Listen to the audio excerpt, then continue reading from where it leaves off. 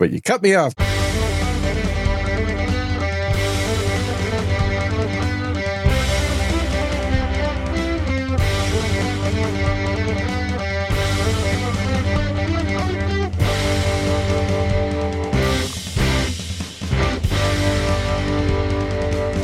Hello and welcome to episode number 42 of Unrelenting. This is September 19th, special Monday show 2022. I am Darren O'Neill. He is Sir Gene, or whatever alias he's going by this week. That's good enough. And Joe Biden, man, oh my God, what an interview last night. Was there an interview? Yeah, he was 60 Minutes. I don't even know why they let him do these things. Wow, that is shocking. I'm surprised they let him. He is so out of touch with reality that I really just have to wonder anybody that's still going to vote Democrat, how they can. Because Joe thinks it's okay. They're like the guy, Scott Pelley from 60 Minutes was the one doing the interview. And Biden's like, well, no, inflation's only gone up just like an inch over the last few months. And I'm wondering how Joe Biden measures inflation because. In inches? Yeah, I don't know. That's great. Yeah, I'm not, to be fair, I am not good with numbers myself. And I'm not an economist, or I don't study the economy 24/7, but I've never heard anybody refer to it moving in inches. Well, he's looking at pictures. That's probably true. They have a big. So Joe is like a kindergarten kid, and there's like Come on, everybody, just moved an inch. Yeah, there's a blackboard in the room. I don't know. With the word economy on it. Dean Martin from Biden impersonation there. Hey, baby, I had a blonde just pounding on my hotel door room all night long. I wouldn't let her out. Boy, have I got a headache. He was great.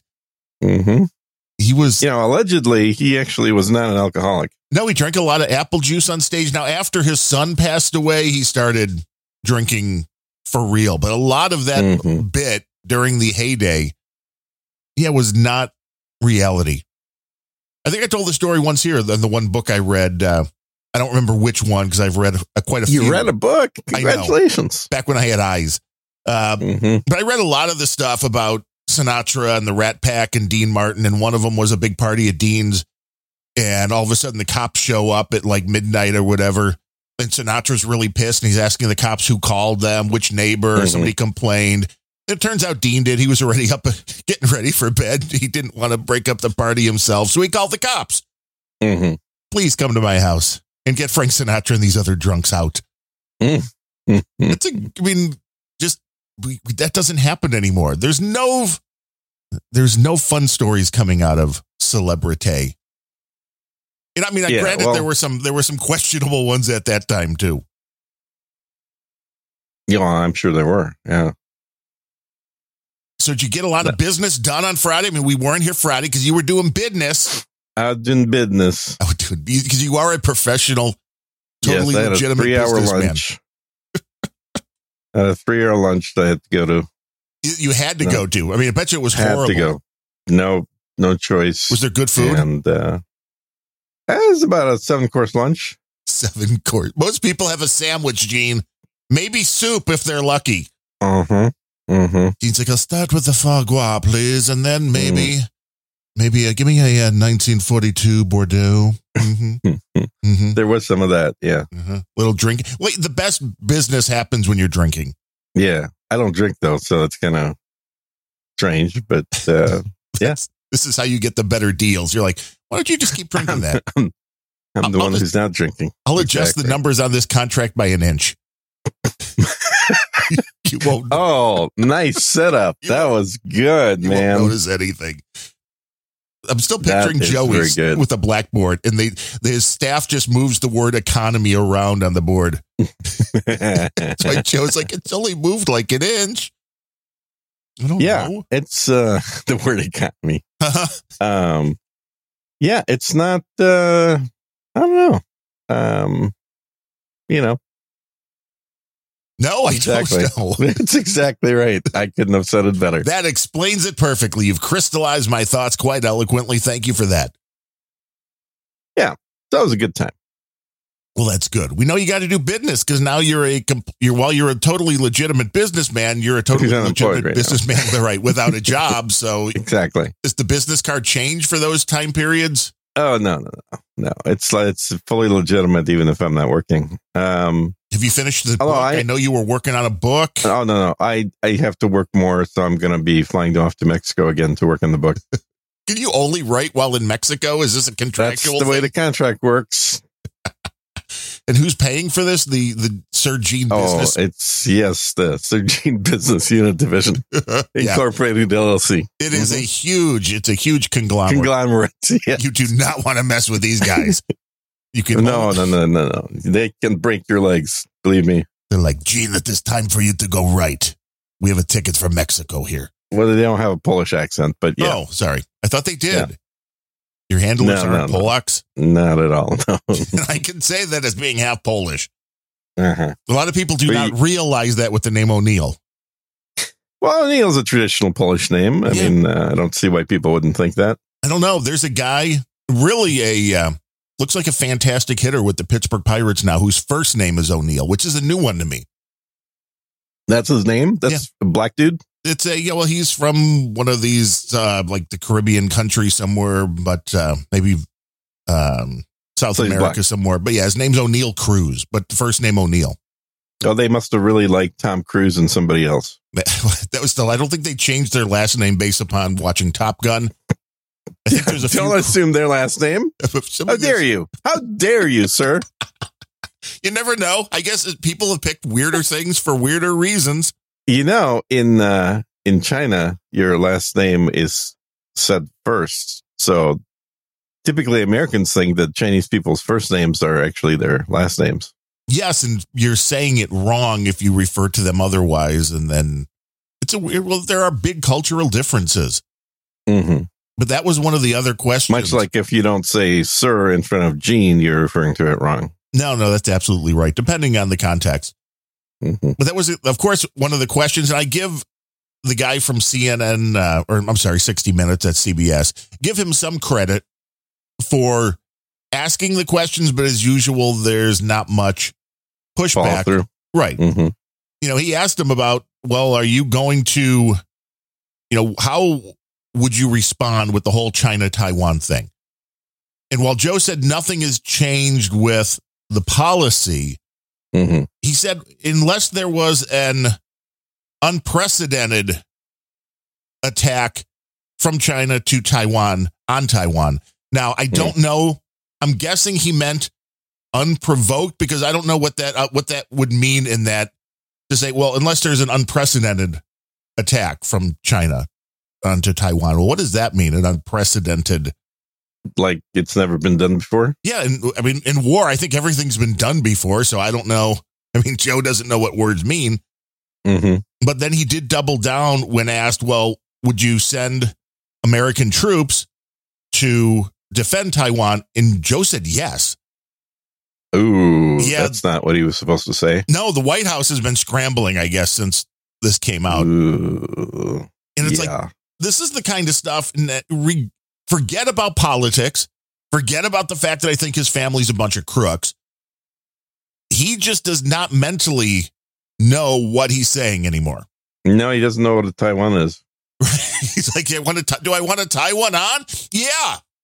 Yeah. Does anybody have, where's the bottle, man? Got some Glenlivet's? Yeah, that's not a good thing because this is how you end up in nuclear war. Yes. When you say I'm going to go to war with China. Yeah. Exactly. Donald Trump took some folders out of the White House, but he was really horrible. Joe Biden's folder stealing, that's worse than treason. Yeah, this is true. Those are very expensive folders. You see what they pay for toilets in Washington. Yeah. They probably paid a lot for those folders. That's almost as bad as walking through a sign that says do not enter and staying on the red carpet between velvet ropes. That is still one of the biggest scam. I mean, again, this is because the media reports and people just, not everybody, but a vast majority of people are just like, oh, yeah, that must be the reality. Mm-hmm. Mm-hmm. I mean, there was some violence that went on at the Capitol. I don't think anybody denies that. But looking at things as a whole, these are the same folks that went to a live shot. I forget which city they were in, if it was Minneapolis at the time of the George Floyd or one of the other ones with where there's literally burning buildings behind the guy. And it's like, hey, reporting from mostly burning. Yes. Mostly burning. This is just a mostly peaceful protest we're reporting on here. There's like a building burning right behind you. So these are the same people that have that view of reality, which is like, well, yeah, they're burning buildings down. But this is otherwise, this is, well, actually, part of that is just being partly peaceful. I mean, I guess you could say it's a mostly it's a true peaceful statement. Yeah. And not every building is burning and not every person is carrying a torch. Only 49%.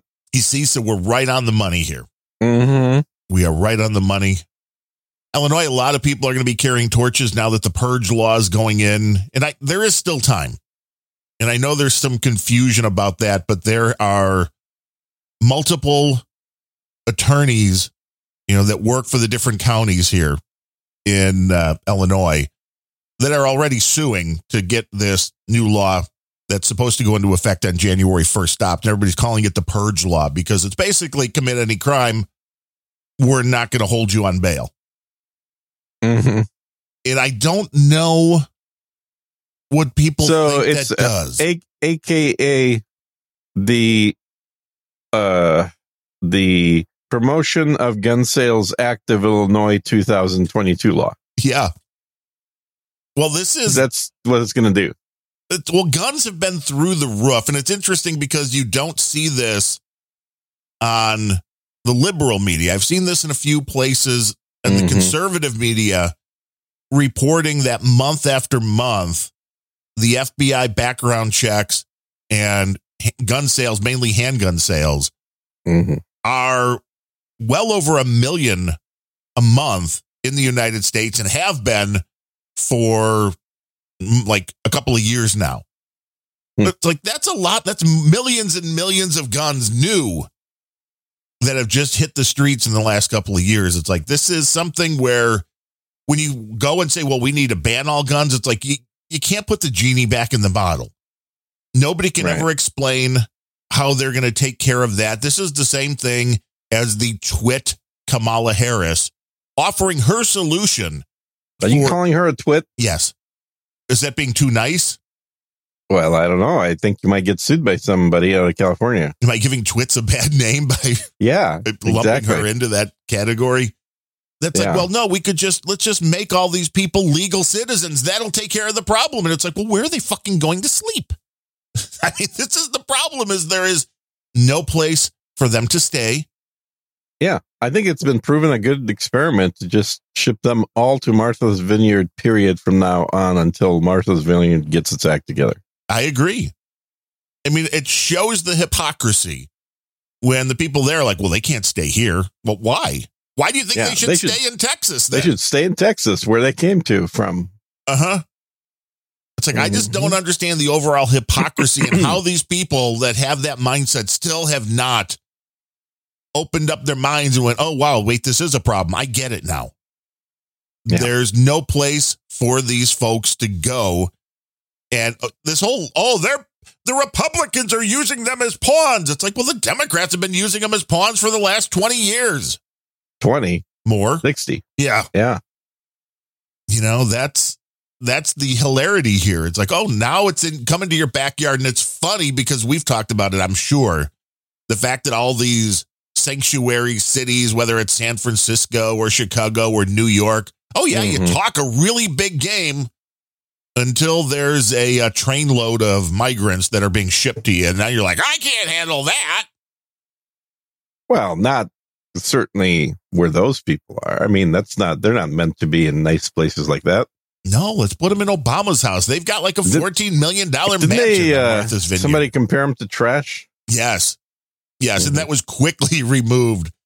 I forget which Democrat. Well, that's what you do with trash, isn't it? that that was the correlation they made, which was bringing migrants from Texas to wherever this was the same as me taking my trash and throwing it on my neighbor's yard or something. It's like, holy crap, did you just say that? That's pretty wild, yeah. Yeah, it shows the brain dead nature of a lot of the people on the left who just don't understand. It's like what you're pointing out is absolutely correct, which is the only answer is to get a solution to the problem so it doesn't happen in the first place. And the only way to do that is close the border, to not let people in unchecked. That's how you fix the problem. And that's what the Democrats specifically do not want to do. So this is why, and I just can't believe it took this long, really, for the lawmakers like DeSantis and Abbott to start going, hey, you know what would be a really good idea? Let's get buses and trains and planes and just move them to the cities that say they want them, that are Democrat, that you know. Free one-way tickets. Yes, because this would have backfired completely if any of these cities, and it's been an overall freak out in Washington, D.C., Chicago. I mean, D.C. wanted the National Guard. Martha's Vineyard wanted the National Guard. And well, didn't Martha's end up putting them all in prison anyway? I think they sent them to Cape Cod. They had to get rid of them. Cape Cod. Yeah. They're just moving them on down the line. Yeah, but I mean, I think they moved them not just to, here's Cape Cod, you can walk around the little shops and don't hurt the gay people too much. But no, I think they moved them to a military facility. What else do they have, right? Yeah, no, I mean, I don't know the details. I'm not looking at the page, but it seemed like somebody mentioned that it was like a National Army base where they set up temporary restraining locations for them. They're basically in a zoo now. They're surrounded by metal cages. That's kind of the point that they all make fun of Texas for doing on the border. Now they get to do that in Massachusetts. Because they realize there's no other solution, because there's no place to house these people. Yeah. But the problem, as far as they're concerned, was with the shipment of these people, not them crossing the border. Right. Because it's horrible for them to send the people to New York or Chicago or Washington, D.C. or Martha's Vineyard, where they're like, hey, we don't have room for them. Well, Texas doesn't have room for them either, assholes. That's the problem. Now, any of these cities. And Texas didn't get 2 airplanes worth. Texas gets like a million of them. Take what you've gotten here and multiply that by 1,000.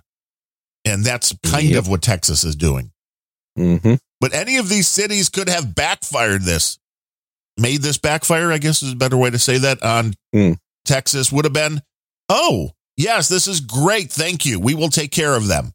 Not one of these sanctuary cities did that. Not one was like, oh, yes, we'll take this opportunity to show that we're going to put our money where our mouth is. We can handle the situation exactly the way we said we could. Every last one of them. No, they're all indignant. Yeah, that's hilarious to me. It's like, what are you indignant about? You said you were a sanctuary city. Anybody that wants to should come. Well, but not Cape Cod. I mean, really, please. Yes, we have to. We can't let the hoi polloi mess with the regular folks. No. The whole point of having sanctuary cities is so that Cape Cod doesn't have to deal with stuff. But the sanctuary cities don't even want to take them. No, of course not. It's like, because again, they're already running themselves into the ground with the programs that they have. I think it was Denver has a new program where they're spending like $2 million just giving homeless people UBI, universal basic income. And it's I need to sign up for that. Yeah, it's like, where do you think this is going? How do you think this is going to work? And do you think that the people you're giving the money to, when they're just already out on the street? I mean, when you look at the homeless problem, you realize that a vast majority of the people that are homeless have a mental illness or are drug addicts. Right. Which some will argue is a mental illness. Maybe it is, maybe it's not. I don't know. Mhm. But they're in a state where giving them this money is not going to make their life better. It could very possibly make it worse or kill them because they're probably going to just go buy drugs. Putting that money into community housing would make more sense to me. To be like, well, we're going to have a facility where people can stay. This whole we're handing out cash to people, no, it just doesn't work. It does not work. Well, how else are they supposed to buy their drugs? Well, that's it. They shouldn't be buying drugs. Have places for them to stay. Have places that provide them with some meals. I mean, get some of these woke corporations on board. Provide your product if you want to, sell your Cheetos or whatever it is. You have, have it sponsored by companies that can help provide what you need. Have it sponsored by the MyPillow guy. Hey, come in. Every cot has a MyPillow pillow. I don't think the MyPillow guy is horribly woke right now. No, he's not. He's the opposite of being woke. But I'm just saying, if you need somebody to come in, I didn't really want to, mention any corporation that I didn't know whether they were woke or not and put them on board with that. But there's way better ideas than Disney. Oh my God. I am having so much fun watching the news about Disney. And I am a guy that was always a huge Disney fan until they went not so woke. We went there on our honeymoon. 1941. Yeah, well, it wasn't horrible back in the They were supporting 80s, Ukraine back then already. 90s. I don't know. Were they supporting? Was Ukraine around in 1940? Yeah. No, Disney was a Nazi. Yeah, well, that's, at least they were doing it in a fun way. Mm-hmm. But watching the news now, where the people that are going there, and a lot of this stuff is coming from Disney blogs. It's amazing to me. I started following this. As I said, we used to go a couple of times, every few years we'd be going to Disney. So there is a huge industry around Disney. There have been websites and newsletters and all this devoted to Disney and what's coming new and what's going on. The amount of people who are saying that the park is in disarray, half the rides are broken down, and I'm not exaggerating saying half the rides are like we go into the park and like half the rides are broken down, and the rides that are still working, a lot of the stuff in the rides aren't working because, Disney does a lot with these little animatronic stuff. And while you might be going through the ride and, this character, only one eye is working and this one's kind of broken down and they're saying it's filthy, that the garbage isn't being picked up. That's one thing I'll say. I mean, I haven't been to Disney in like 10 plus years, but every time that I went to Disney World, it was like a magical place because with all the people that were around, I mean, yeah, every now and then you'd see some popcorn and stuff on the street, but overall, it was like one of the cleanest places you would ever be because they had a staff that was doing nothing but cleaning up. No, whoa. Disney doesn't have a staff. They have performers. They have cast members. Yes, let's not get anybody into trouble. And once you learned about the stuff like the garbage, empties itself into the street below. And this is why you don't see anybody, replacing garbage cans and stuff or emptying them in Disney. It's because it's all magic. And this whole system was put into place that allowed for this. But when COVID hit, especially, it seems they cut staff, they cut people that obviously do the stuff like maintaining and fixing the rides. Maybe they just didn't have at least 4 booster shots, you can't work at Disney. Well, you have to have at least 2 a week, I think. See, Brooklyn wants to know if this show is live. The show is rarely live, see, Brooklyn. Yeah. It's a Monday. Yeah, I'm not sure if the show should be ever allowed to be live. I mean, I'm debating that answer. You think it should always be Memorexed or just the show should just go away? Well, I'm not sure because we produce this, it's a lot of work. We have to go in and create this sort of false idea that we're actually talking to each other. We actually have a script and we pre-record our parts ahead of time Do you know how hard send it in to a production facility where they cut it up. And see, that was canned laughter, in case anybody's wondering, a little behind the scenes, guys. Yeah, that's just like you can always hear the same guy laughing on the old laugh tracks. That's right.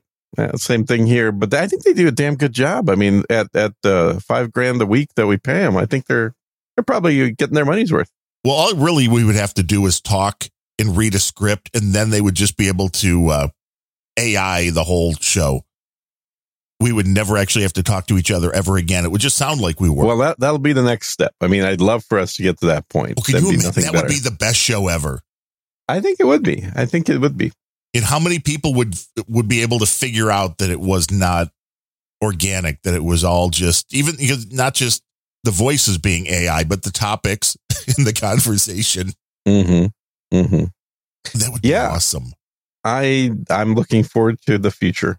I can't stand, and I look at YouTube videos mainly to put clips together for one of the other shows I do, which is also today, Planet Rage. You have a clip show? With Larry Blender. We bring clips to Planet Rage. What do you have clips for?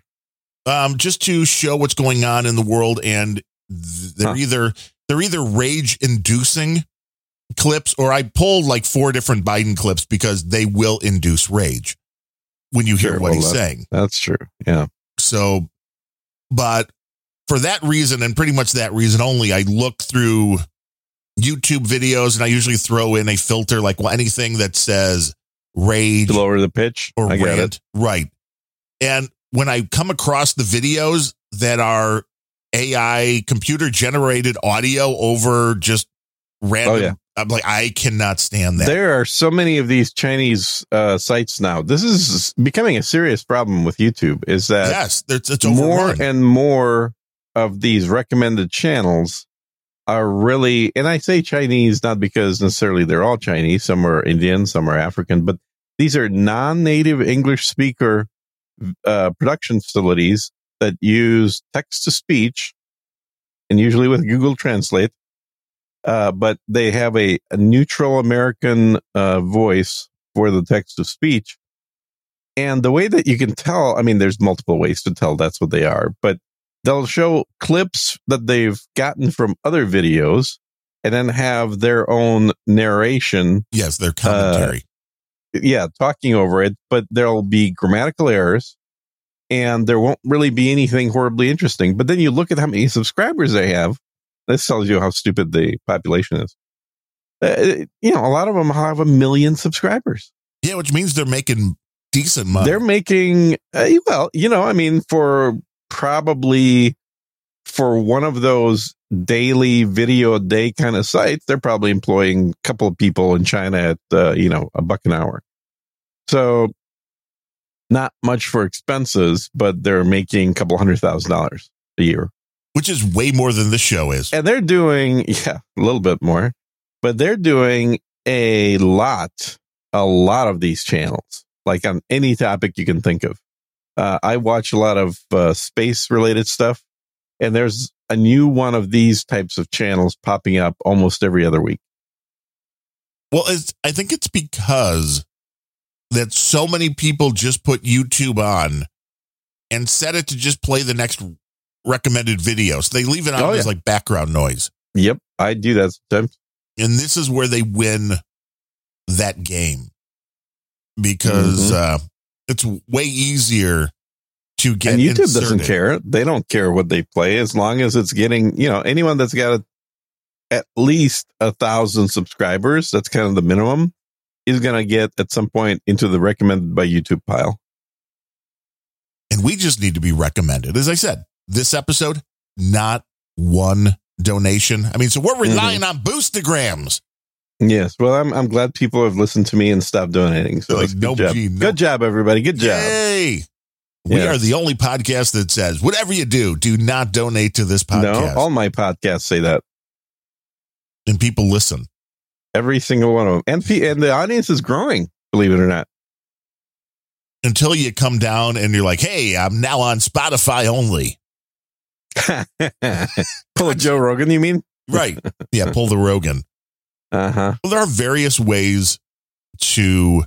Yeah, just give me 5 more years, then I'll pull a Rogan. To to monetize a podcast, and they are work, even shows like this one are work when it comes down to it. Because one, you're putting the time in to You got to write the script.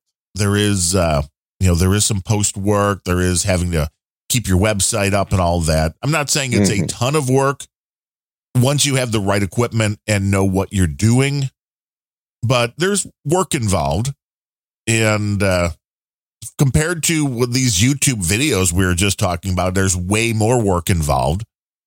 Especially, again, when you do a text to speech, it's like, well, okay, you're probably just clipping somebody else's words too. And no, I think they're using the Google Translate because, like I said, a lot of times the grammar is not quite right. So they're taking like a Chinese news source and then converting it to English. Yeah, exactly. Whatever now, works, I worked. I guess. I worked in a company that did that. Well, not quite that, but they had articles that were like, let's just say, articles about camping. That what about prepping? They were putting it. Let's just say camping for the time being, and they were putting those articles out. I don't know, maybe not every day, but a couple times a week or something. But there had to be a lot of writing happening, right, by somebody that understands camping. And of course, what's the cheapest place you can write those? Well, not China, but the Philippines, because people in the Philippines, they kind of have to camp because they don't make a whole lot of money. And so you get these, and in the Philippines, most people know English. So you get these articles sent in that are actually grammatically fine. They're in English. But then the topics, you're like, how to capture and cook the best size, what do you call those things? Moose? God damn it. I'm picturing it Elk? in my head. Goose or elk? No, Moose. I was, how about try scorpion? Oh, a scorpion. Sure. Yes. How to capture and cook the best size scorpion. Now, this may be an interesting article, but it's not horribly useful for camping. You don't have a lot of scorpions around when you're camping? We do have a lot of scorpions. We have a ton of scorpions here. I don't know any Americans that are going to voluntarily eat one. Well, if you were really hungry, you might. Where in other countries, those are a delicacy. Hey, and they will be here soon. I mean, maybe an article about, I don't know, capturing and cooking a large size rabbit would be more useful. Possibly, or how to get a signal. Not to get, sure they have those in the Philippines, though. To get your cell phone to get an Uber and bring you some food. Yeah, right. Uh-huh. That's more here. Like how to get Uber. How to bring good camping food using Uber foods. Yeah. Yeah, if you can find an Uber Eats guy that'll come out into the woods. Oh, they'll come out. They'll always come out. Nothing wrong with that. You don't even have to tip them. It's great. Right. They love it when you don't tip them. Yeah, they tell you even that. Hey, thanks for the tip, man. Every time you don't tip somebody, you get a, hey, thanks for the tip. There's a... I've heard. I don't know this. I've heard this. Well, I've seen, again, there's like people that are... And this seems to pop up more. I mean, it's always around. But it seems to be popping up a little bit more now that, Joey's ruined the economy. That people feel like tipping is optional so they don't have to tip. There was an article where there was like somebody sitting at a table. I think this was like in New York at whatever restaurant, like a big group came in and none of the servers at the restaurant, because they knew this person, none of them would take the table. And this of course brought a discussion on, again, to the fact that tipping is optional. People aren't required to tip. And it's like, but you kind of are, because it's a social contract. If you go out to a table service meal, right, you are expected to tip the server. Now, I get the argument of, I just want to go out and eat. Why don't you just add this? But that's not the way our culture is here. Mm-hmm. There are some restaurants that do that, and some have been very successful with that. Mm-hmm. But for the restaurants that aren't, I just don't understand. This is kind of the same thing. Like, I don't understand the mentality of people who don't realize it's hypocrisy to not want the migrants in Martha's Vineyard. It's also hypocrisy for people who understand that servers rely on tips to then go in and be like, well, I don't have to tip you. Right. I think that's okay because it's optional. Mm-hmm. It's like, no, I mean, I understand the argument that it should just be added into the bill, but it's not. And you know it's not. So you know the right thing to do. And I'm not saying you have to tip 20, 25, 30%, but there's a social contract there. And there's a lot of social contracts that gets going by the wayside because people just aren't polite to each other anymore either. But it's like tipping is part of how those folks make money if they're in the service industry and with the drivers. And it is, I think it's the wrong approach, honestly, because what we should have is more of a system that some European countries have, and I think some Asian countries too, where there is no tip. You know, the standard is if everything's okay, you don't need to worry about tipping. And if something is outstanding and above and beyond, then you're welcome to tip. Right. So the tip is not part of the wage. It is truly optional. It is truly optional. Now, the way that I think Uber and a few other food delivery companies do it is they guarantee a minimum amount of money per hour or per delivery or however they break it down to people. But, and here's the big but that I think a lot of people signing up as drivers don't realize because they don't read the damn contract, is that is a guaranteed number that includes tips. And if the tips are lower than that, then Uber will pitch in and make up the difference so you still get the minimum guaranteed. But if people are tipping at, say, I don't know, what's an average tip amount? Hey, if you're 10%? making good tips, it's like 20%. Yeah, let's say 10. But if it's everybody tips at 10, then Uber doesn't have to pitch in at all.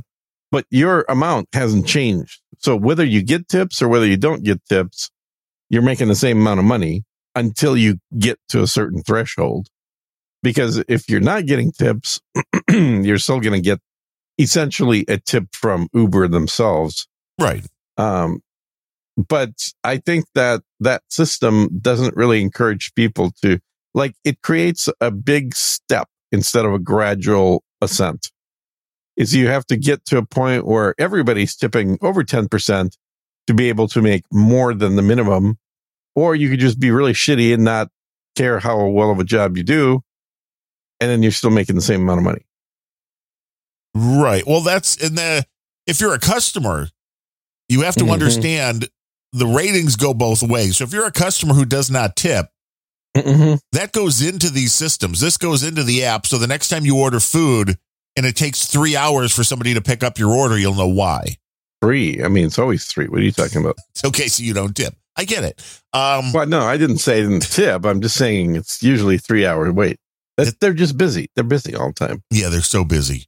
But it's the same concept, what you're describing, as working on commission, which I did last when I worked for Circuit City, where service was state of the art. And at Circuit City, it was a 2-week pay period, and there was the minimum that you could make per hour. And there were times where business sucked. I mean, we all know you weren't making that in November and December because there was so much going on and there were so many sales coming in. But in the slower time, because it was a 2-week pay period, you quite often knew after 3 to 5 days into that 14-day pay period that you were never going to climb your way out. So there was no incentive to do any work whatsoever. We would avoid customers at that time because it was like, I'm getting paid the same no matter what. That's when the employees would go hide, because it was like, no. Right. It was a horrible system because it wasn't, as you said, if you were getting paid X amount per hour and then any commission you made above and beyond that, then people are incentivized to work their ass off and go for every sale. The minute you're like, hey, you have to make X amount in order to start making commission, for those pay periods that were off, people just didn't care. And your store suffered because employees did not want to wait on customers because they knew it wasn't going to make them any money. Yep. So that's what some of the stuff they still haven't figured out about human nature. But the people that gladly go onto YouTube and be like, I'm not tipping, it's optional, I don't want to tip, and if people have a problem with that, they can kiss my ass. It's like, you know they're going to spit in your food. I mean, you know you're going to get worse than that. And you know that you're just a horrible person if you intentionally go out even thinking I could get the greatest service I've ever gotten as a restaurant, but I don't believe in tipping, so I'm not going to tip. Then don't go out to eat. No, you can go out to eat in Austin because Austin has a bunch of restaurants that are very gung-ho about proclaiming that they have a fair age and tips are not required at all. Well, see, those and are the food okay. prices are usually double. Right. Now, if you'd rather do that, that's fine. And I think this is something to do with the whole millennial concept. But they always spit on your food no matter what. Right. So that's fair. It's equity. Mm-hmm. Yeah. But that's the other thing people don't realize. Yeah, okay. You want the tipping to be included. Well, here's the thing. Then the restaurant's going to add in, if you're giving them the ability to do that, then they're going to add in, 20 or 30% more to cover everything because the restaurant's going to want their cut. And it takes it out of your hands as the consumer then. Right. So basically then you get shitty service. And since there's no tip, there's no way to train them that, hey, you had shitty service, therefore you didn't get a tip. No, they had shitty service and they still got a tip. Which also then does not. The restaurant enforces. It's the same thing then, as I was just talking about, which is now your server does not care whether you're happy or not. They're getting paid the same amount of money. Yeah, it's called socialism. And how does socialism usually work out, Gene? Pretty well. For who? For the people in charge, just like everything else. No, it's a scary road we're going down, and then I think my other co-host says it well. Is that right now the U.S. and Russia are ships passing in the night in opposite directions? That seems about fair for what's going on politically. Mm-hmm. And when it comes down to personal freedoms and business freedoms. Yeah, like getting on the gold standard, having a good climate for a small business, having lower taxes overall. Oh, no, that's not the U.S. No, that's Russia. Having a country with a predominantly Christian population. Yep, that's still Russia. They're sounding better and better. A country that has actual laws against pedophilia and getting kids pulled into adult sexual content. A country that has a... Wait, I mean, there's still some negatives here. I need to know one thing. How do you get there? How many 10-year-old children in Russia have transitioned to the other sex? I want to know that. I did too. I don't have the figures on that, but my suspicion is probably zero because a doctor doing that wouldn't get past even just talking about doing it. Because I think it's actually a crime for him to have discussed this with a child. Now, are there people getting the trans operations that are adults? Yes. That is not banned in Russia, contrary to popular belief. So really, it probably comes down to, about Russia anyway, people here in the United States, the only thing they really don't like is Putin. So if we had a new leader in Russia, is Russia now like the greatest country that everybody should go move to if it was not for the leader? Or does it fall apart? Unlike the United Putin? States, Russia does not have an open border. Well, see, that's smart because they don't have places to put everybody. Mm-hmm. Yep. Nobody should have an open border. Now, they did for a while. I will say that, after the breakup of the Soviet Union, it was very easy to get into Russia, to get out of Russia, to, do whatever you wanted to do in Russia. It was the kind of climate that allowed oligarchs to flourish. And they did. Yeah, and oligarchs, if people still don't know what that term means, that means people like Bill Gates. Rich people Russian guys. that had made money in some type of quasi-legitimate monopoly, Microsoft, and then leverage that money to get themselves involved in more political and, even if they're not in office, they're doing things as essentially NGOs. Yeah, they're pulling the strings. They're pulling the strings, exactly. Which, incidentally, one of those oligarchs wasn't happy with some deals that he was getting from Russia. He happened to have been a Ukrainian guy, and he got so pissed off that he decided to change the government in Ukraine. And he did. He successfully did. He figured out a way to do it by courting the U.S., providing direct funding, and staging a coup, a takeover in Ukraine. And billions in funding. I don't think, the Ukraine got billions in funding. He didn't have to provide billions in funding. He was a... Oh, no. Are they coming for you? Is that the... Yeah, I think so. Your overlords are sending messages? Stop. It's the Alexa. Yeah, the overlords at Amazon are starting to send messages. Well, that was the other thing that Biden was asked about, the support Alexa? for Ukraine. Yes. Oh, the support for Ukraine and really what the limit was for how much the United States was going to dive into this. No limit. Right. Exactly what he said. We're going to keep sending money until Russia is no longer. This should scare everybody. Mm-hmm. Uncle Joe doesn't know what he's doing. He's never known what he's doing. He's insane. He has no brain. This may be true. That may have been removed for medical reasons. Yep. He's got just a little Alexa in his head. A little bit. Yeah. Kind of makes sense. But don't go out to dinner if you're planning on not tipping. That's all I'm saying. Well, buy your own damn food and cook your own damn food then.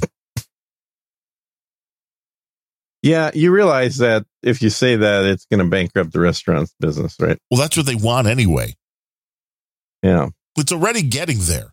It is already getting there because of the fact that the price on everything. I was reading an article the other day about an Italian restaurant here in the suburbs. Yeah. They've been around for 60 years. I think they have like 3 restaurants in the area. Wow. And they're like, we don't know if we're going to make it through this one. The cost of everything has gone up so much, which of course means the cost of food goes up. My wife and I went out the other day after I was seeing the retina guy, so I kept my eyes nice and dilated. That's fun. I know. It ruins the rest of the day. It really does. You can't read a damn thing. Yeah, you should do those in the late afternoon. And then just go to bed. Yeah. But we each had a sandwich, and it came with soup and fries. But it was, I think, $35 for 2 sandwiches, fries, and 2 iced teas. Well, for you, maybe that's cheap. In Austin, that buys you an iced tea. This is that's probably true. But I mean, this is this is a place that's on, I won't say on par with the Denny's, but it's a slightly better version, only open for breakfast and lunch. A little better quality food than Denny's, but it's just a regular little diner kind of a place. So it's like 2 sandwiches, $35. It's like that's not long ago that would have been like $20. Yeah, that's true. I just ordered some vitamin D. Gotta have your vitamin D3, man. Yeah, I like my vitamin D. That's good stuff. And the price per bottle at Walgreens is $25 now. No, for vitamin D? For a 60 capsule vitamin D supply. Holy cow. So I think last time I bought it, it was about half that price. But I actually checked. So that was Walgreens. I also checked. What the hell's the other one called? But anyway, I checked another drugstore just because I was thinking, no, this has to be a mistake. That's crazy. Yes. Within the buck, same kind of pricing. So yeah, there's that, because we don't have inflation, or there's only an inch of it. Our prices on supplements have doubled now. Now we get I think these are the ones we've gotten.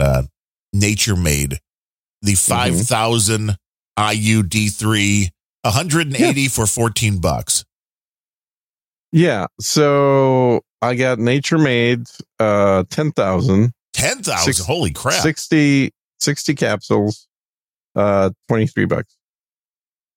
See, do your shopping on Amazon. Well, but the thing about buying stuff like that on Amazon is it's coming directly from China, where they print the label.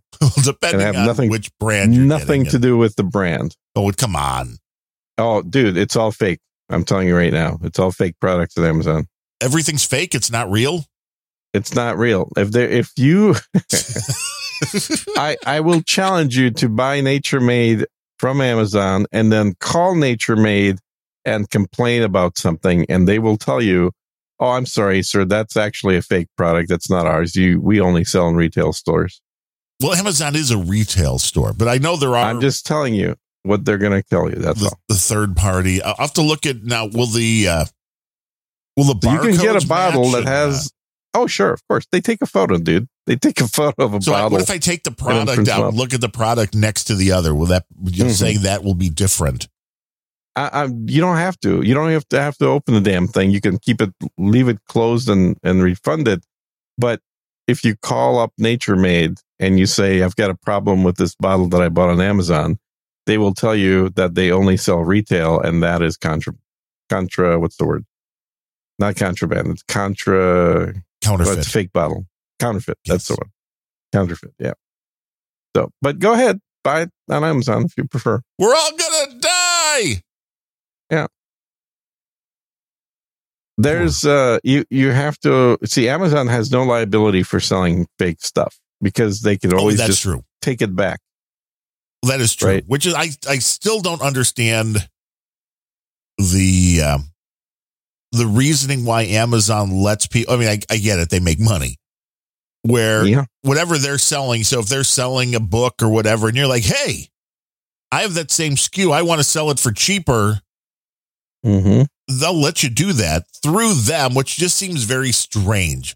It's a very flea market-esque kind of thing, which is why I avoid. Well, that literally was the piece that took them from $1 billion company to $1 trillion company. It makes sense. It was opening it up to anybody at any time, saying, "Oh, I have that. I'll sell it." Which is why I always look and make sure it's being shipped and sold from Amazon. Because even if it's like, oh, it's shipped from Amazon, but it's being sourced somewhere else, then yes, I start worrying about not just with vitamins and stuff like that, with anything, with the legitimacy. Because there's a lot of stuff. I was buying a couple of things from my dad who collects all the baseball cards and stuff like that. And of course, they jump on the listing of the company that makes, the really good holders for the baseballs or the cards, with UV protection and all that kind of stuff. And they jump on that and say that's what they're selling. But then what you get is some weird generic thing that is not the same. Right. And it's like, I don't understand. Amazon has no control over what people are selling when they jump onto those listings. Because they're like, oh, yeah, we're selling nice UV bulb. Oh, that's great. And then you get it and it's not. And as you said, Amazon just goes, okay, we'll return it.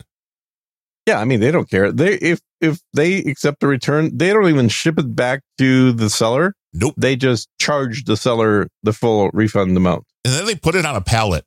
And then they put it into a pallet with a box that's a surprise box. $800 contains over $2,000 worth of products. I've considered that. I've considered that just for content and just to see. They are extremely accurate with their pricing on those things. I've watched a number of videos of people buying those. And when you sort through all that stuff, the retail price could be double. But if you wanted to actually see how much can I actually get each of these things for, what you end up is a total price that's very similar to what you just paid to Amazon. You got to remember, they have all the barcodes. They know what everything's worth. They know what the retail price, and they know what the discount price, and they know what the wholesale price and everything is. So why would they mark their boxes with any major loss? Well, because it's don't a concept.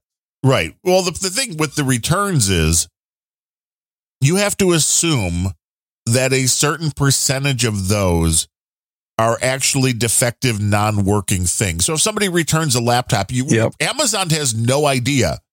You could buy a $5,000 laptop, and maybe if the price gets to a certain amount, maybe it's treated differently. But for most items, you return it. They do not care if it's working or not. They're just going to throw it on the pallet to resell it. And it's quite possible that half the stuff on the pallet you buy is not even going to be in working order. Mm-hmm.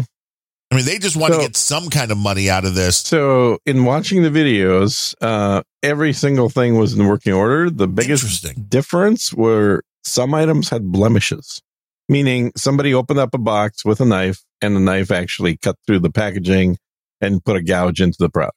And they're like, yeah, we don't want that. And it's like, oh, that was damaged in shipping. Yeah, we'll have to return that. Uh-huh.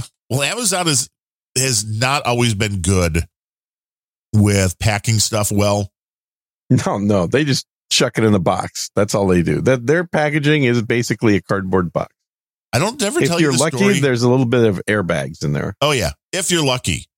If you're lucky. We went through a run, and it was on sale. This was a great price. They were selling lithographs. Okay, so they were just really more, let's just say, a nicer poster. Mm-hmm. That Steiner Sports was liquidating, I guess. So Amazon had X amount of these things. Mm-hmm. And it was a lithograph signed by a bunch of guys who had thrown perfect games. So I think there was like 5 or 6 autographs on the lithograph. Mm-hmm. And they were selling them cheap. And I'm like, this is a great bargain. So I ordered 1 or 2 of them. And this was literally like a poster, not in a tube, just thrown in a box. Yep. So it got crinkled and destroyed. So I'm like, no. They sent me 2 more, crinkled and destroyed. No. Can you ship these correctly? Oh, yeah, we'll take care of it this time. 2 more, crinkled and destroyed. Oh, my God. I'm just like, this is horrible. We never did get one that was legit to where we kept it. Ever? Really? Wow. I think we went through 8 of them that holy cow, just constantly sending and constantly destroying. It's like, how do you not know that you can't just throw a large piece of paper, more or less, into a box? I mean, the one of them, the UPS, because this is a box that was huge. I forget how large the lithograph was, but it was in a huge box that got dented because of the fact that it was a massive box that weighed nothing, because it was basically a box with a piece of paper inside. But of course, the box getting smashed, of course, then the paper got smashed. Yeah. So it's like, come on. I mean, put it in a tube. Is that so hard to figure out? Do you not have tubes? Yeah, that's nuts, man. With all of the money that they spent to ship. Well, my favorite, probably still with Amazon, was we ordered a black Kohler sink for our bathroom when we moved in here. And it was Amazon, of course. So you get free shipping. Yeah. They sent white instead. So they came on their dime. Of course, had to send UPS to pick that one back up and sent another one. And I'm just thinking 2 extra shippings for something that weighed a lot. Yeah. Like what that had to cost them to make that mistake. They didn't make you take that back to Kohl's? No, I don't think Kohl's was doing it at the time. And it's like, oh, okay. One, that's way too damn expensive to try, or heavy to try to deal with. Yeah, I got a, what was it? It was a bed frame that way. But they just didn't make me ship it back.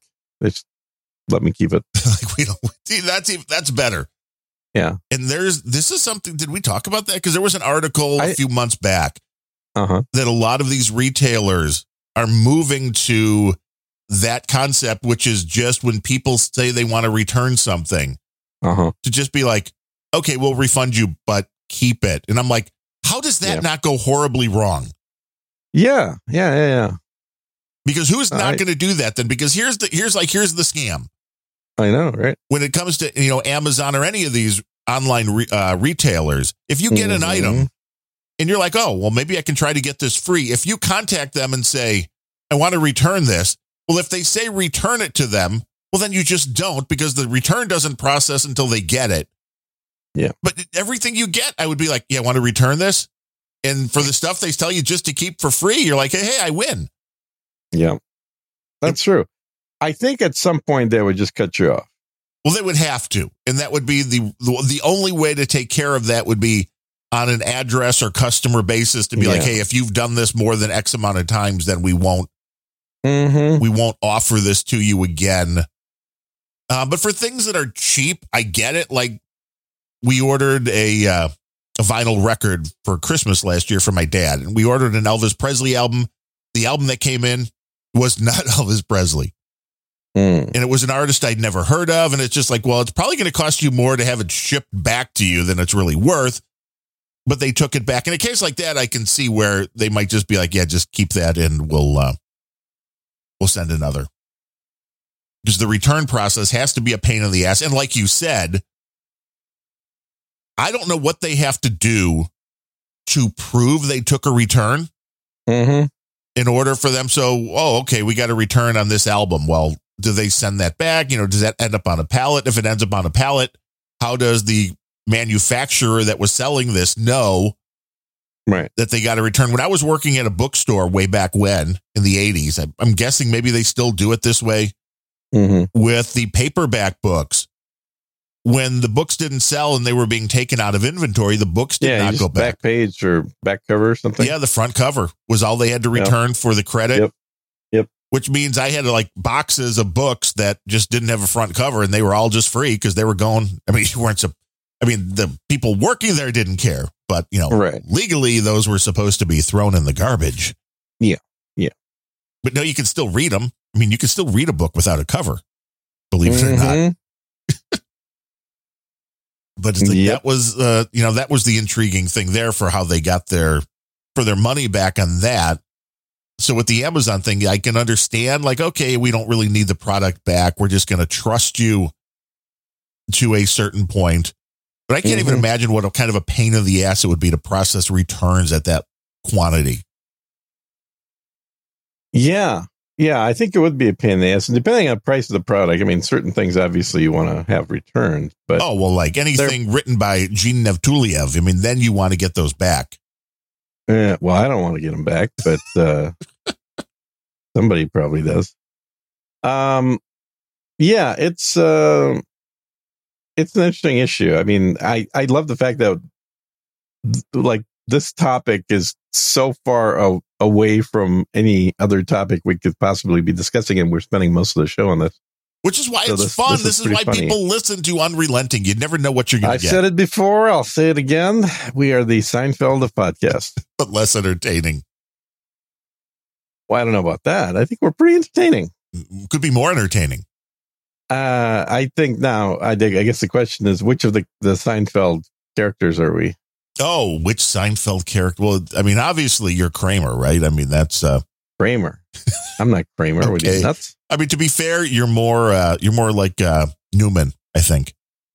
Newman. Yeah, the mailman. Okay, twice you're wrong now. Okay. Newman. Yeah. I mean, come on. Hardly the mailman. Newman was, physically you got a little shorter. I mean, he didn't have the beard. Oh, for fuck's sake. I'm obviously George, for Christ's sake. But see, George, I don't know. George was a scammer overall. I mean, maybe you are, I guess. That's possible. But I mean, Newman just seemed like he was always trying to cause trouble and poke the bear. Mm-hmm. And I kind of thought that would be more than George, but maybe you're right. Yeah. Maybe you're just kind of lucky. Kramer. You're one of those 7 foot tall guys, right? Well, that's true. Mm-hmm. You're more like George in the fact that you just kind of accidentally get jobs with really big corporations and have no idea how you got there. You just gotta fake it till you make it. That's all. Him getting the job with the Yankees was great when he was just being totally the anti-George, and when he met the George Steinbrenner the first time and just yells at him and tells him why the team sucks. He's like, hire this guy. Like, yes, that's okay. I guess maybe I can see a little bit of that. I mean, that's a little bit of the gene in that, I guess. A little bit. But what else is going on? So I didn't know about this latest thing. What else have I missed during this week? What other latest thing? The Queen died. Joe Biden had an interview. Yeah, the Queen died.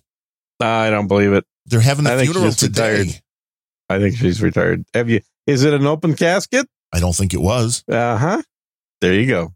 Some people thought she died like 20, 30 years ago. Yeah, well, that's wrong. We heard that with Gorbachev, too. I think she's just finally decided to retire, go off to Bermuda. I thought she was going back to her home planet.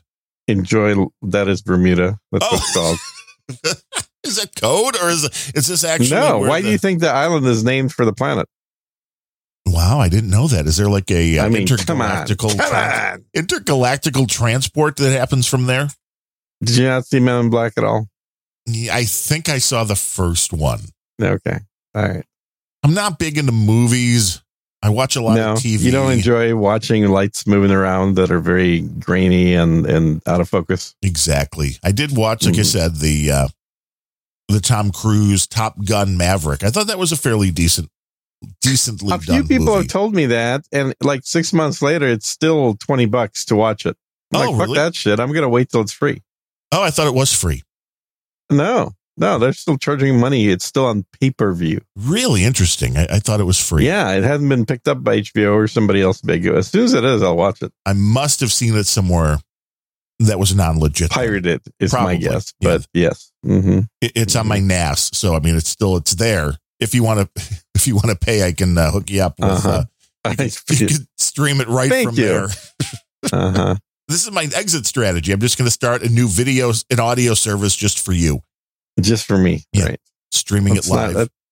You're not going to make a whole lot of money, I'll tell you that. I know. I was pissed because the other thing that happened Thursday when I went to the retinal doctor and then got back, I wanted to watch the truck race that was on that night, the NASCAR Craftsman truck. Yeah.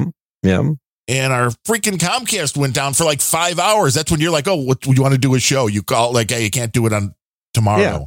And I was like, the fucking internet's gone, man. This is the first time in a long time it was out for hours for no apparent reason. And the most annoying thing was it went out at like 3 or 4, which is why you have to have your own NAS full of stuff to watch. Because otherwise they're like, well, you can't do streaming when you don't have an internet connection. But their whole thing was like, oh, yeah, this will be fixed in like 2 hours. Then in like 2 hours, it came back at like, we're on the gigabit speeds and the speed test was getting like 20 megabits. I mean, it was nothing. Ooh, yeah, that's not good. And then it disappeared again. And it was like, oh, everything is fine. And I'm like, bullshit, everything is fine. And then it went back to, oh, there's an outage in your area. It could be 3 hours. And it's like, it's just... so they fixed it eventually. Everything's back to normal speeds? Yes, it seems like everything's back and we haven't had any drops or anything. So, hey. Well, that's good. That's a plus. Overall, I can't complain too much because, as I said, it's been a long time since we've had an extended outage. Mm-hmm. But, they sell you that you're always going to just get your Comcastic experience. But it was just Murphy's Law because I normally never watch anything live. Yeah. And there's normally not a race on a Thursday night. It's usually Friday, Saturday, Sunday. So this was an oddity. And then, of course, it was out. But it was okay because Fox Sports still let you. I think the race started at 8. It was back on here at 9. Didn't you just download it off one of your little downloader websites? Yeah, that would be around afterwards. But Fox, as long as it was still on the Fox Sports on the Roku, let me start it an hour into it. So they don't let you skip commercials, which is a pain in the ass. Oh, on the Roku? Really? You can't skip commercials? That's crazy. Depending on the app. And like with the Fox Sports one, if you start it late, they'll show you the whole program. So if you start a live event a half hour in, you can still watch it, the whole thing from the beginning, but you can't like skip the commercials to catch up. Interesting. Yeah, I guess they're making money off those or something, huh? They are. Oh, hey, thanks for the live boost, C. Brooklyn. 66 sats. That is the only only money this show has brought in today from C. Brooklyn. He is the lone executive producer right now. So if they send money via Sats, you make that for that show instead of the next show? Is that how you do it? Yes, if it's during the show and we see it and recognize it during the show. I see. I mean, if we're going to like, hey, we're done, and then a Sat's coming in and we don't talk about it, then I'll just probably forget about it, to be honest. Because it all just scrolls on by, It all just scrolls on by. I mean, this show does not get as many Sats as Adam Curry's Podcasting 2.0 or Curry and the Keeper. When you listen to Podcasting 2.0, it's always like pew, pew, pew, pew, pew, pew. And it's like Sats are coming in at all times. They are. Oh, that's true. Well, that's called value for value. Yes, which means you're getting a lot more value listening to Adam Curry than you are to us. And don't forget Dave Jones. He's definitely getting a lot more value doing the show than we are. Yeah. Yeah. His value level is a little bit higher. And this is the constant. And I know we've talked about it a lot here, but this is still the constant thing that gets argued with podcasters or anybody really that wants to monetize their content, which is Adam Curry. His statistics say when you do value for value, you will never get more than about 4% of the people to take part. Right. Which I think is pretty accurate. I think it's not just his number. I mean, even outside of value for value. Well, I'm just saying he studies this and he would know, there's a conglomerate of, people that look at this stuff. I don't know if I would say he studies this stuff, but he's just guessing. He has an idea of it. Well, he bases his. I don't think he's guessing, but he's. Well, yeah, he is living on it, but he's. I mean, it's not like he's the one that's doing the accounting for that business. True, there are folks. There are people, but when you people will figure that stuff out, like 4% that will take part when you say, "Hey, what is this worth to you?" Yeah. Which, by the way, did I hear correctly? Maybe 3 episodes ago that he said that their show had about 4.5 million listeners. I don't remember hearing that number. I thought it was always. What number did you say? Did you hear? The last one I remember hearing was a little, I thought, in the million range for downloads, listeners. No, it's definitely more than that. But I think, I want to say like 4, maybe 5 episodes ago, I was kind of surprised because usually he doesn't like talking about numbers. But he says, yeah. And I mean, he was not talking about the number of listeners. He was talking about something. But then he made a reference to the fact, and with this show at about 4.5 million, blah, blah, blah, blah, blah. And I was like, that's weird. He actually said how many listeners they have. He usually doesn't like to do that. And that could be a week, downloads. Listeners, as we know, listeners are very hard to quantify because you don't know if the person that has downloaded an episode has listened. Yeah, I think he's probably referring to the average number of downloads a month. But because of the fact that only 4% of the people, when you're on value for value, take part, this is a reason why a lot of people put stuff behind paywalls and have been fairly successful. I know. Oh, totally. There's that there's a lot of arguments about that, but I think when people know they're getting more, when they're getting a product that they otherwise wouldn't. Yeah, totally. They're willing to pay more. They're willing to put something in. I've probably paid now hundreds of dollars to Timcast. Exactly. And I only watch maybe 1 episode a month. And if he was value for value, would you have paid as much or more? Hell no. Of course not. No, because I've done that too. I've done the boostergrams on YouTube. The whatever their equivalent is. The stickers or messages or whatever. So I think the bottom line is both are very valid, but I believe the value for value to make a full-time living, a good living out of it, you have to be in the top 1% probably of listened to shows as far as what your here's the real size question. Is. And here's the real question that we'll never get an answer to. Compared to how much money No Agenda is making right now, would they make more if they did a 3rd episode that was behind a paywall? Right. A week. And we'll never find out because I don't think either one of them wants to do a third episode. It's a lot of work from a time commitment standpoint. 2, Adam is just opposed to paywalls as a principle. Well, and I get that because he's at the level. John would probably be more likely to do it because he likes getting paid. Yeah, we'll be like, there's more money coming in. You're incentivizing people to. Yeah. But this is the same way that Ben and Tim do theirs, is that they do a show that's free to everybody on YouTube. And then immediately after, they do another show behind the paywall. And so for the people that join I don't remember, I think Tim's is $10 a month. And I'm trying to remember how much Ben's is.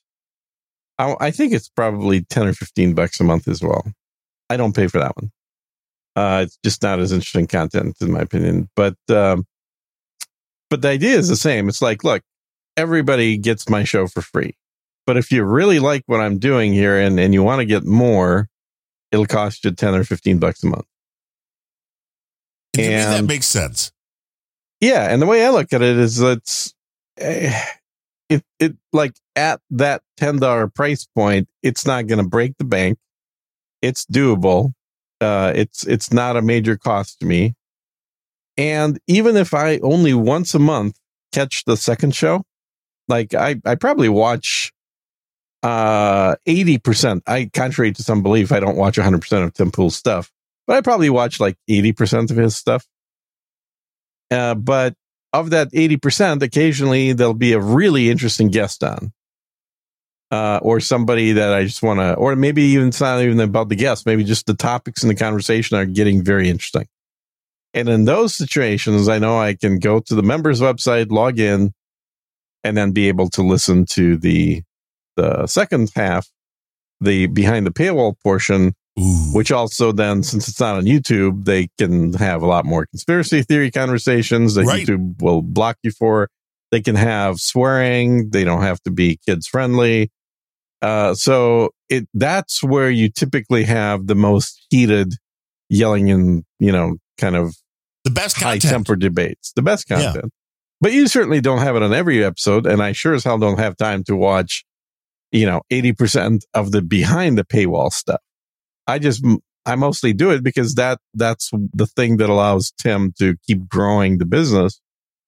And it's been super successful. So right now, or I should say probably as of a month ago, he'd mentioned that they're generating more revenue off of the membership site than they are off YouTube. See, that's very interesting. And he does a daily show on YouTube that generates, hundreds of thousands of dollars per episode. Well, yeah, because the ad money is good.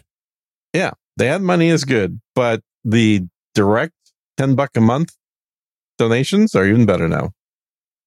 And that makes sense because he sure as hell isn't getting $10 per YouTube viewer from YouTube. No, there's absolutely no way that's the case. No way. Yeah. So getting pennies. They both fit. They both fit a model.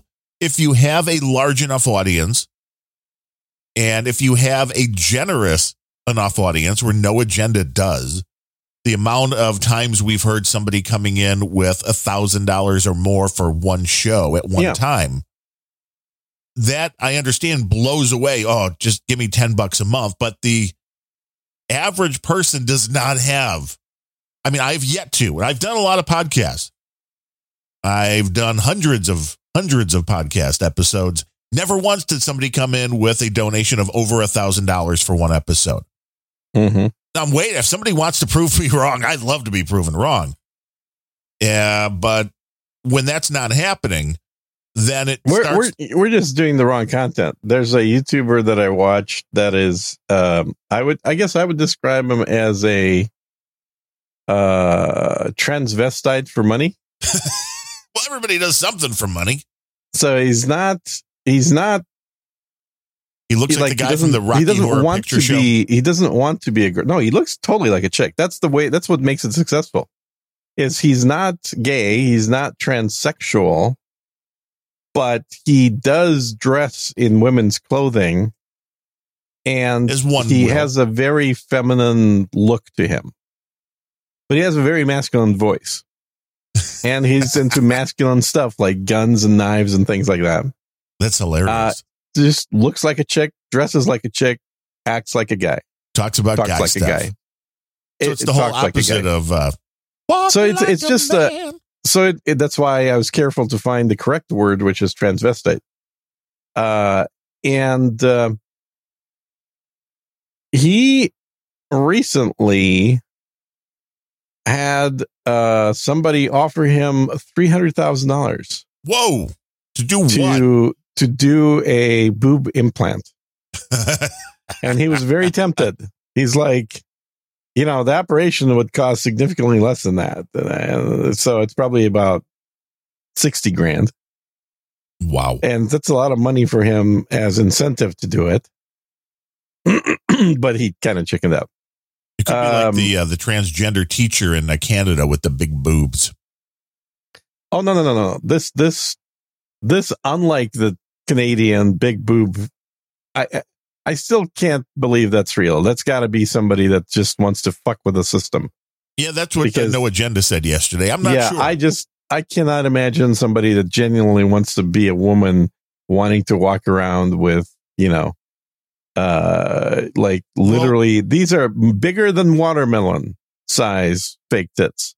Yeah, well, this is the society we live in, though, where mental illness is applauded. But I'm not buying it. It's an inconvenience. It's an inconvenience. It's one thing to wear women's clothing and then, pad those clothing so the boobs look like boobs. It's another thing to become a cartoon character. Yo, I agree. And he was not at all looking like he had the proper, what's the word? Like he wasn't. It didn't look natural. No, it looked like they were literally balloons, like regular balloons blown up and put into a clown outfit, because they were not impacting his stance at all. Like if you have two watermelons that are strapped to you, you've tried like the weight of actual tits or fake tits, then he should be leaning back a lot more to counterbalance their weight. And he wasn't. He was just standing around like a normal dude. Like a normal dude with really big boobs. A normal dude with blow-up air balloons stuffed into a clown-sized bra. Yeah, you can't question what people are doing, though. I can. And I do. That's hateful. Why are you so... not that there's anything wrong with that, but It just seems silly. Well, it is. A lot of this stuff is silly, though. Mm-hmm. A lot of this stuff is silly. That's right. One of the other things Biden said yesterday was that the pandemic is over. What? Yeah, Joe Biden said the pandemic was over. How dare he say that? There's still people in California that are waiting for their next shot. Well, there are plenty. And it's kind of another interesting thing, because as somebody that has believed the pandemic was over for a while, mm-hmm. I wonder how many people on the radical right, because there are those, the same as there are on the radical left, when Joe Biden says the pandemic is over, can they agree with that and go, well, finally, Joe, thanks? Or are they like, no, they're going to hold it against them. They'll be like, what do you mean the pandemic is over? Wait, no, it can't be. No, well, let's see what Fauci has to say, because I don't trust this Biden character. Yeah, we have to get a second opinion. Yeah. I don't know. There's only one man that is science, and it's not Joe Biden. Joe Biden defers to Anthony Fauci. Yeah, I say let me say, Ralph, the pandemic is over. The pandemic is over in Mexico. I'm hoping it is. So you can get back in, or they won't let you in, or they won't let you out. When's the new book coming out? What's it about? See, we were talking about how podcasters make money, and there are some podcasters. Yeah, you'll find out when I'm ready to say. Oh, this is hush hush. We don't even get a little taste here. You get no taste. No. No taste, no smell. I'm still working on two things that people do know about, which is the I guess not even rebranding, but it's the new show with the old guest with Ben. SirGene Talks More.com. Yeah, SirGene Talks More, exactly. It's it's just to goodoldboys.com. Good old boys. And yeah. Never meaning no harm.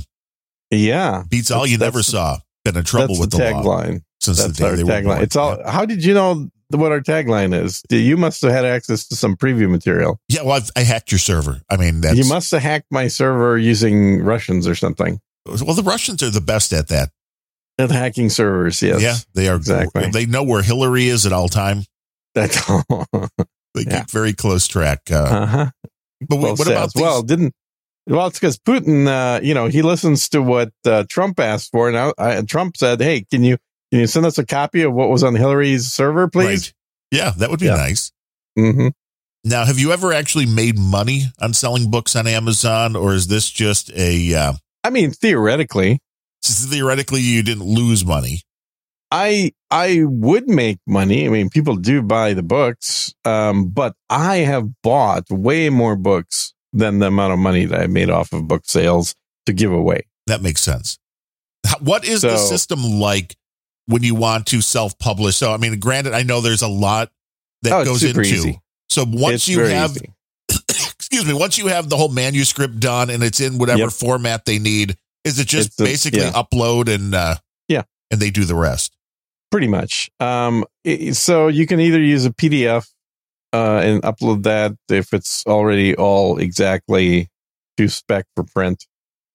Or you can upload it in like ebook format, and they will then reflow that into the actual publishable version. And I've got software that I bought years ago that helps to automate that process. So it's basically like layout software for books.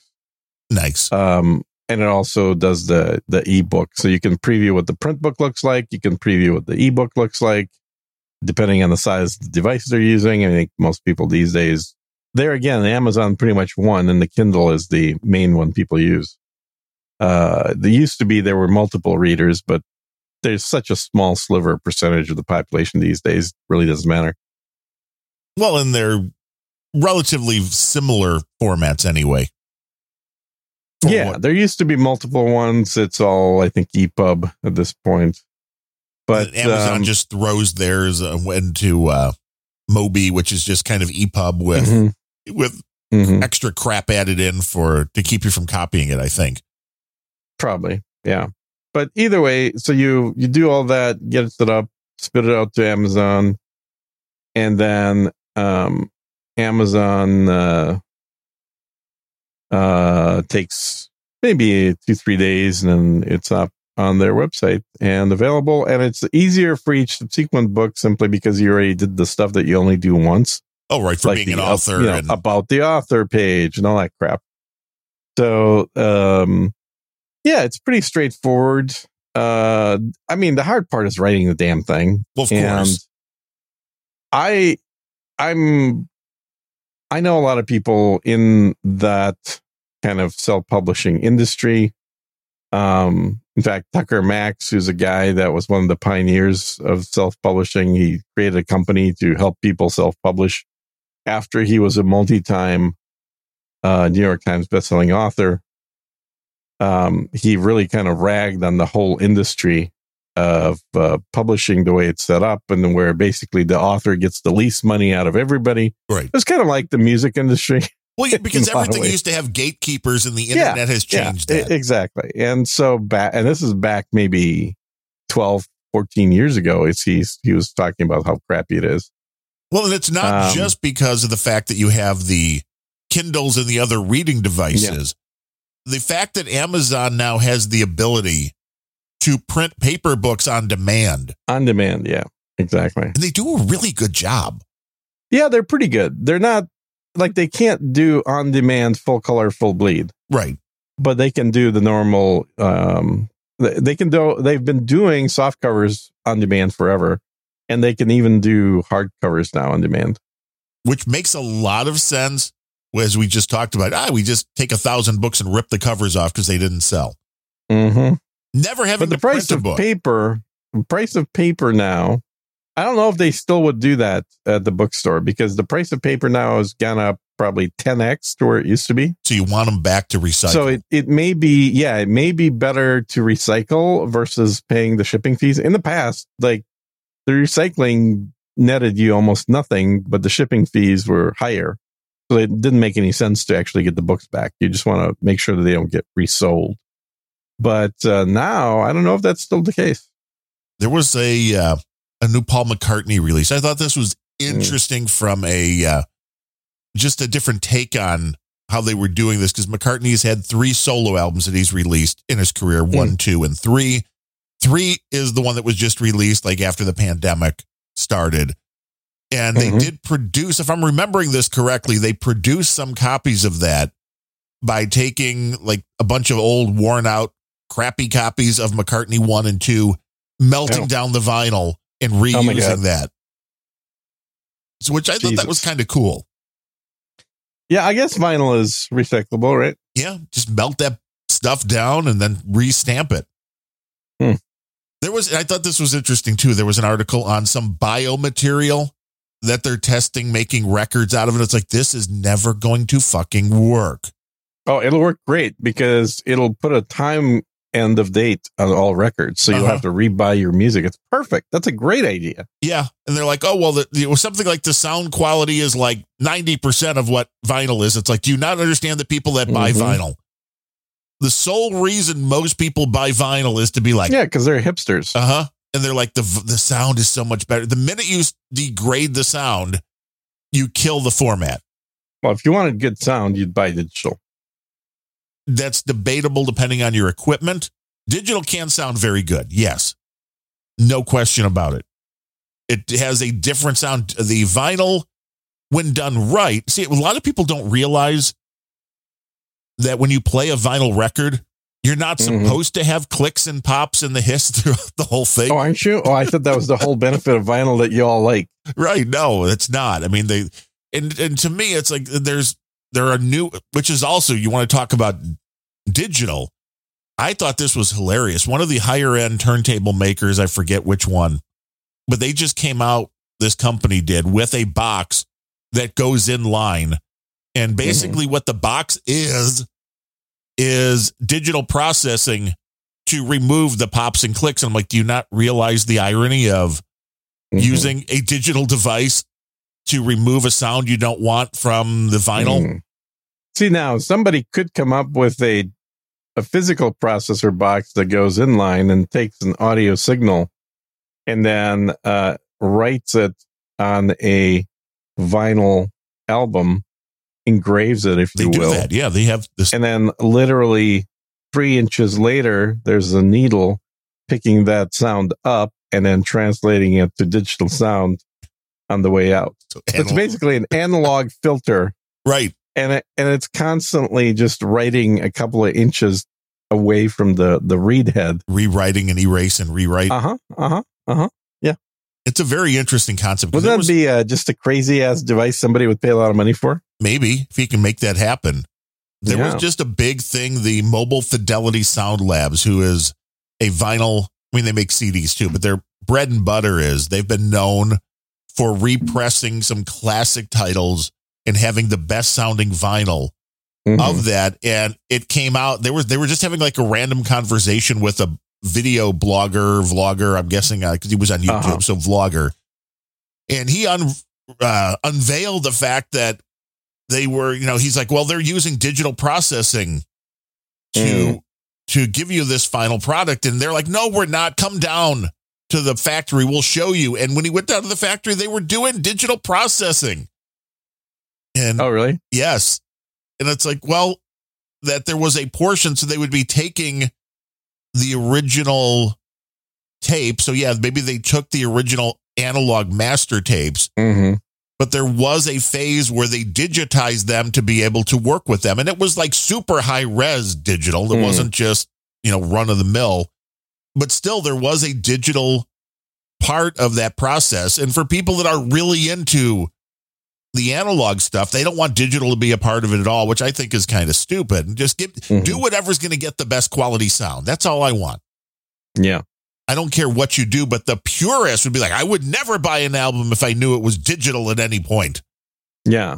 And I remember back in the day, meaning the 80s, making sure that when I bought CDs, it had a DDD on the back, because otherwise it would sound like shit. Oh, it had the DAD. No, all of mine had triple D. You like them triple D, huh? I like them triple D. I don't like the A's in there. No, because you want digital recording, digital processing, and digital mastering. And that they don't even show anymore.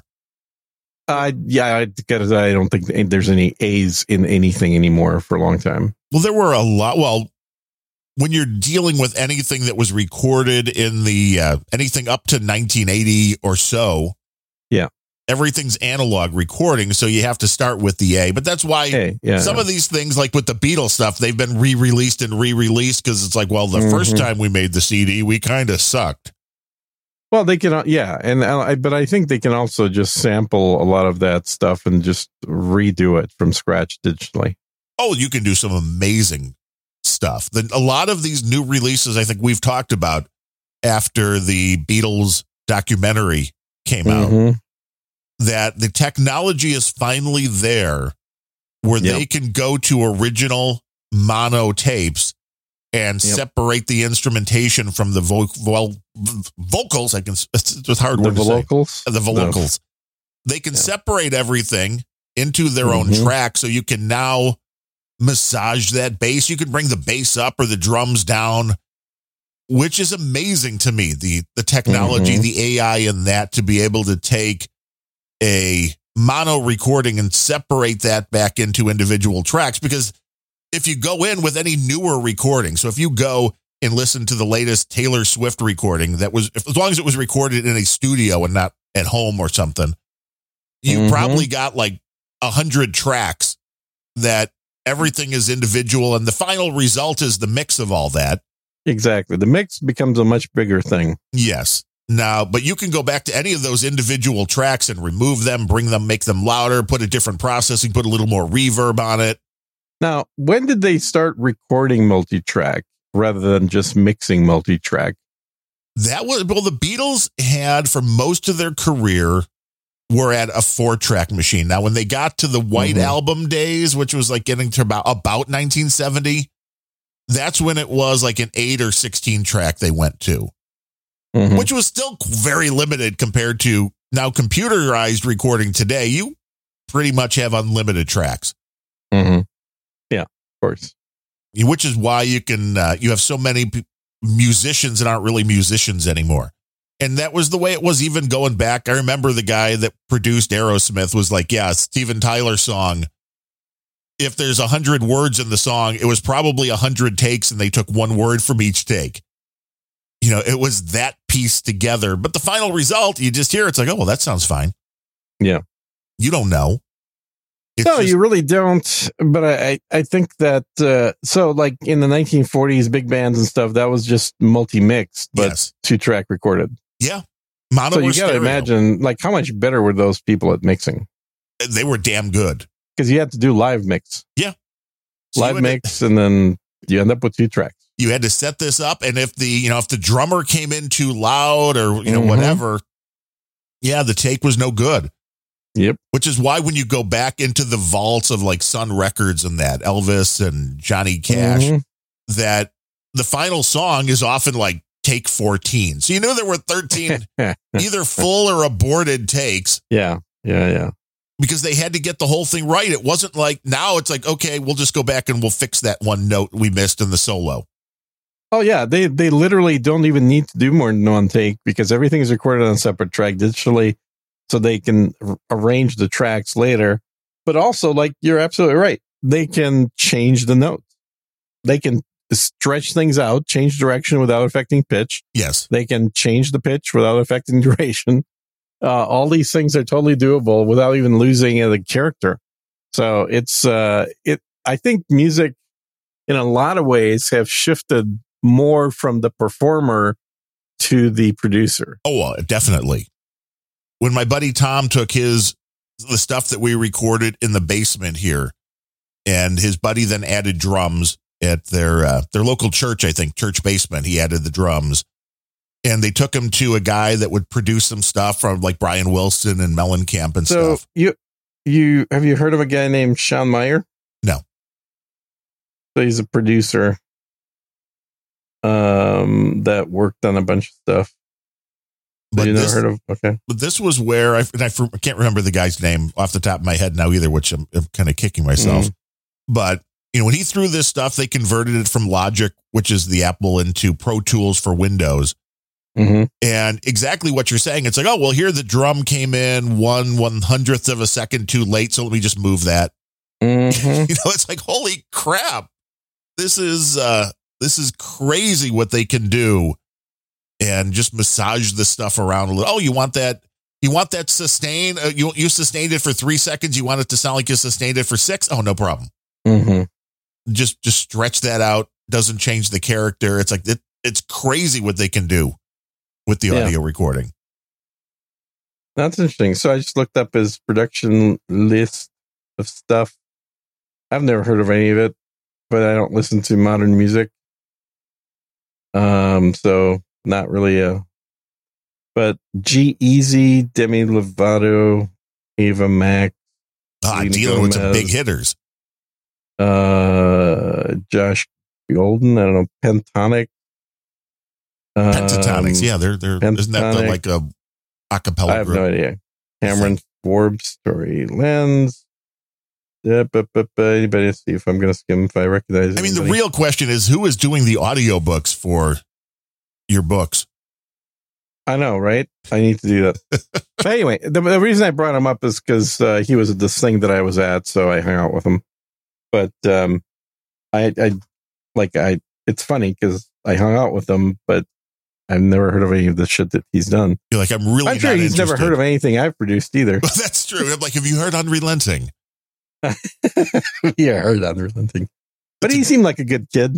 I mean, they all look like kids these days. Well, you're 116, so everybody by relative.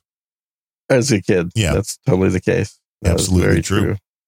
Absolutely true. But yeah, I'll probably reach out to him. I was gonna chat with him and find out a little more. That's the thing is when you go to these events and you're off like having 7-course lunches and things, you just don't get a chance to really do a deep dive into what somebody does and what you just kind of get the short version of everything. You're just there to enjoy the food. Yeah, mostly. I mean, a lot of people were talking about how you really have to move your money into land right now because the stock market's completely going tits up. Wait. Let me just ask. Do they mean you should buy property, or do you just take your cash and actually bury it somewhere in the land? Know, right? No. They say the best thing to do is to buy trailer parks because that's where most people will end up living. Oh, that's very true. Yeah. This is going to be the new world. So there was a number of people. I mean, I'd say over half the people at this event were 8-figure folks. And then you. And then me. But I'm just a legitimate businessman. I'm not actually rich. So you're trying to get there. I work for a living sometimes. One podcast and one book at a time. Yeah, I hear that. Yeah. Yes. I'm counting on the podcast. But I've got the prepping company thing going. The products should be shipping out of China next week, supposedly. EvilRussianPrepper.com. Something like that. I'll announce it when it's ready, not before. And then, the other podcast with that I mentioned already, the good old Gene Brother Boys. The Gene Brother Boys, that'll start probably in the next couple of weeks. So I got a lot of shit I'm working on. And when are you going back to Mexico? Yeah, I need a vacation. You just got home. Get a ghost driver. No, I refuse to do that. Everybody, I'm not kidding. Every single person I know who has books out there used a ghostwriter. You're like, can you explain your book literally, to me? Including JCD. Like, literally everybody. Wait, the Vinegar book's not JCD? The Vinegar book was ghost written, exactly. It was also ghost produced and ghost published. Ghost published mostly. Yeah, so it's definitely ghost published. But I refuse to do that. If I'm going to have my name on a book, I will be the one that wrote that book. That is my blood, sweat, and tears that went into it, and not in somebody else's. I just want to see the bio on the book. I want to see your picture, and it'll say Gene Nevtuliev, and underneath it will just say totally legitimate author. Well, I am a published author. Right. That would be what you want, though, on the page there on the just book. Gene Nevtuliev, published author? Yeah. Totally legitimate published author. You have to have the totally legitimate part. Totally legitimate, yeah. Published author, yeah. I mean, anybody can put their book on Amazon and be a published author now, though. Mm-hmm. And everybody should, because then you could add that to your LinkedIn. Well, and then technically, I never got to top. I never got first place on Amazon. Never recommended in your category. I was second in my category, yeah, for a little while. It's not bad. In, I think it was business management, second overall. Was that the week you bought 8,000 books for yourself? That was exactly right. That was the week I bought 8,000 books myself. You're absolutely right on that. Now, let me ask you this. For that week, did you actually get a bump from people that bought the book? Or did that help by being on the list? Oh, yeah, absolutely. Interesting. Yeah, I mean, realistically, it doesn't take 8,000. I think that I had the misfortune of doing my book the same day that Penguin published a book in the same category. It doesn't even matter who the author was because it's a fucking Penguin book. So obviously it's going to be number one. Obviously. Yeah. So that was unfortunate. Had it not been for that Penguin book, I'm sure I would have gotten into the top spot. But all it really typically takes is about between 500 and 1,000 copies sold in one day. Well, let's hope your timing is not better a big number. The next time. Let's hope the timing's better, that you don't have any competition. Yeah, that mean it'd be nice to have better timing. And what I'll probably do is promote the book on all my podcasts, including this one, and tell people don't buy it until this date so that everybody buys it at the same time if you want to help. And what I do too is to encourage people to buy it just regardless of whether they want to or not, is I'll usually in that first week have it be 99 cents. And then he'll buy it back from you at the full price later on. I will totally not do that. but after a week, that'll go up to the normal price of $20. It's a bargain at any price. As is this week's a bargain because there's actually two versions. You can actually use my book to help you start a fire in case you're prepping. That's very important. You're kind of crossing the streams now in what you got going on here. Mm-hmm. Yeah. But this is a rare week. Rare week. Well, this week, nothing's going on. Well, we'll be back Friday, so there will be 2 Unrelentings this week. That's a rare week. Oh, in that sense. Yeah, so we should talk about that. And I don't know if we want to do it publicly or privately. Is like, do we want to stay on Fridays? Because Friday for me was really mostly driven by the fact that I was working, which I'm not right now. But you may be again. I'm working. I'm just not getting paid. That's not a good job. I have plenty of work that I'm doing. It's just none of it's actually paying me right now. I mean, if anything, a lot of it is costing me money right now. We may be moving around. We'll find a good schedule. Yeah, I think we could move around. That's why somebody was surprised that are we on live right now? Well, yeah, we are right now. Doesn't mean we will be next Monday. Or the next, or the one previous. Or even the previous Friday. Right. Or Monday. You never know. Yeah. It's the Things beauty. can move around. It's the beauty of podcasting. But with that said, absolutely, we will be back at some point. Do we know who's on after us? Today? On Tuesday? Yeah. Planet Rage is coming up in an hour with Larry Blender and Darren O'Neill. Anybody between that and this? No, it's just 1 hour of whatever is on. Of just white noise or whatever Bembros has programmed. Exactly. The No Agenda Stream, noagendastream.com. Yeah, today's a rarity. You get to hear me 2 different shows. Bonus. If you've never checked out Planet Rage, planetrage.show. And then tune back in to find all out about Gene's new business, totally legitimate business ventures.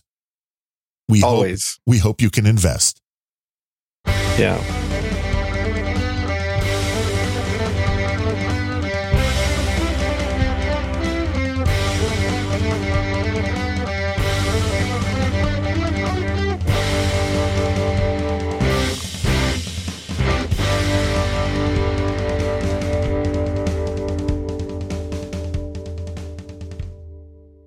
See, I was going to say something about needing infrasonic hearing for Planet Rage, but you cut me off, goddammit. That'll happen.